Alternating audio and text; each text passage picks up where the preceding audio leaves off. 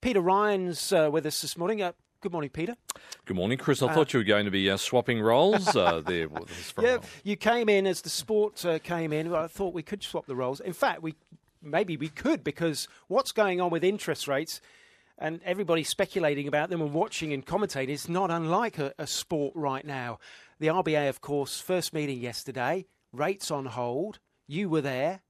What was it like? What happened? Well, like reporting anything, even if it's sport, it's all about cutting through everything and reporting to the public and making things clear. And, there's been a lot of, good feedback on this press conference yesterday. It was, after all, a massive change for the Reserve Bank. You have a newly minted governor, Michele Bullock, doing her best to be plain speaking and clear, minimising the usual central bank jargon we usually have to decipher for the public. She was smiling and even casually answering questions about the economic impact of the Taylor Swift tour, brushing off calls by state premiers who have been demanding urgent rate cuts, saying they have their tools, we have ours, while at the same time acknowledging that stressed borrowers really are sweating and hanging out for rates relief. Now, even though the RBA's revised economic forecasts do suggest rate cuts on the horizon because they see the economy crunching to GDP growth of 1.3% by June, and then inflation falling to 2.8% by December next year, which that's important because it's getting back into the top of the Reserve Bank's 2 to 3% target band. But Michele Bullock, Chris, was very busy managing expectations, saying that if inflation flares again, we'll get ready for another rate hike. I spoke with economist Warren Hogan, who told me optimism isn't enough for Michele Bullock to declare mission accomplished, but he did say it was a 5-star performance. Look, I think it's good. A lot of information, then a press conference to dig a little deeper. I think it's good because they've taken a break over summer, and I think the commentary was shifting pretty quickly towards rate cuts, mainly led by what's happening overseas. But the RBA's sort of straightened up their views on all of that. And if you look at the statement that came with rates staying on hold, there was definitely a tightening bias still there and a warning that if inflation starts ticking higher again, well, there could be another rate rise. Yeah, I think that was the surprise. The markets, many economists and other commentators were thinking that they might pivot away from a tightening bias, but they kept a reference to the potential need for further hikes. Now, I don't think it's a strong bias. I don't think they're thinking that they're going to have to act.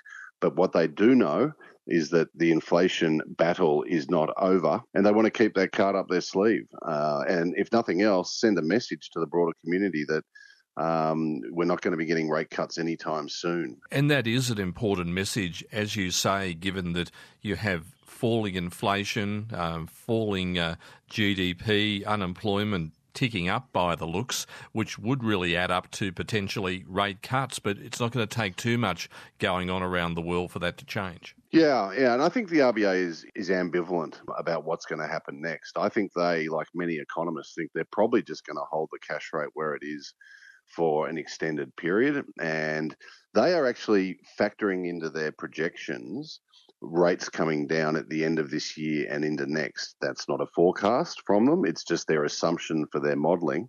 But I think they're not uncomfortable with the view that eventually they can bring rates down.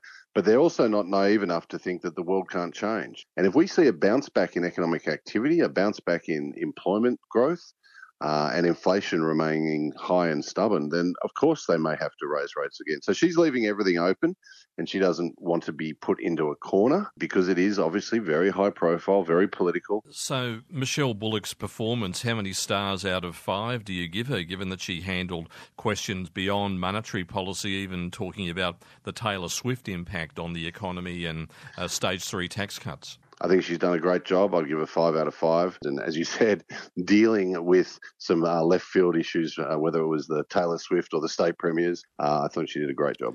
All right. That's Warren Hogan, economic advisor to Judo Bank. It's all very well saying she put in a good performance, Peter, but what we all wanted to hear is when are interest rates going to come down? And we didn't. So we're disappointed by that.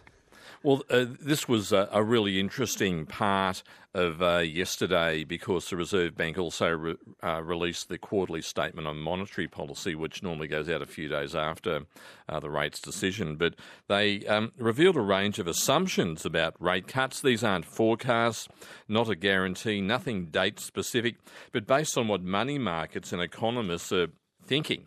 Now, this sees the cash rate staying at 4.35% for now, but falling to 3.9% in December, 3.6% in June next year, down to 3.2% in June 2026. So once again, not a guarantee. It's a long way out.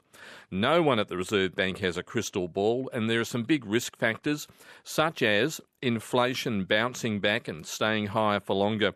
And Michele Bullock very careful to warn that that scenario of sustained inflation would be a whole lot worse than the hard medicine of those 13 rate hikes we've been through. Yeah, as you say, tempering our expectations. A 5-star performance, says Warren Hogan. How much preparation would have gone into this? Because this is a new look RBA after all. Oh, look, there would have been days, if not weeks, of preparation because Michele Bullock in there at the RBA, they have a new media team headed by people who are political operatives, media operatives, wouldn't be phased at all in giving advice that maybe in the past that people would have been reluctant to give to the Reserve Bank governor. And also it was interesting yesterday, Michele Bullock did perform well. As I left, I was just looking at the podium after she left the room, and she did leave some speaking notes there that I was about to sort of take a bit of a look at, but a media operative ran up and took them away before I could see them. But there's no doubt that Michele Bullock would have been prepared to take any question, be prepared to answer any question, including about Taylor Swift. And she did actually reveal that she has children who've been saving money to go to Taylor Swift, and not necessarily saying that's adding to inflation. But that was important to be able to sort of take it back down to the public and communicate a whole lot better. Yeah, and it puts a human face on it all, doesn't it? Yeah, that's the important thing. The human face, not the ivory tower, getting rid of the jargon as much as possible, though I wouldn't say the days of jargon are over. Okay, well, that's good for the likes of you. We need experts who can unpick it all for us. You're listening to ABC News Radio, coming up to 8 a.m. Eastern Daylight Time, 5 in the West.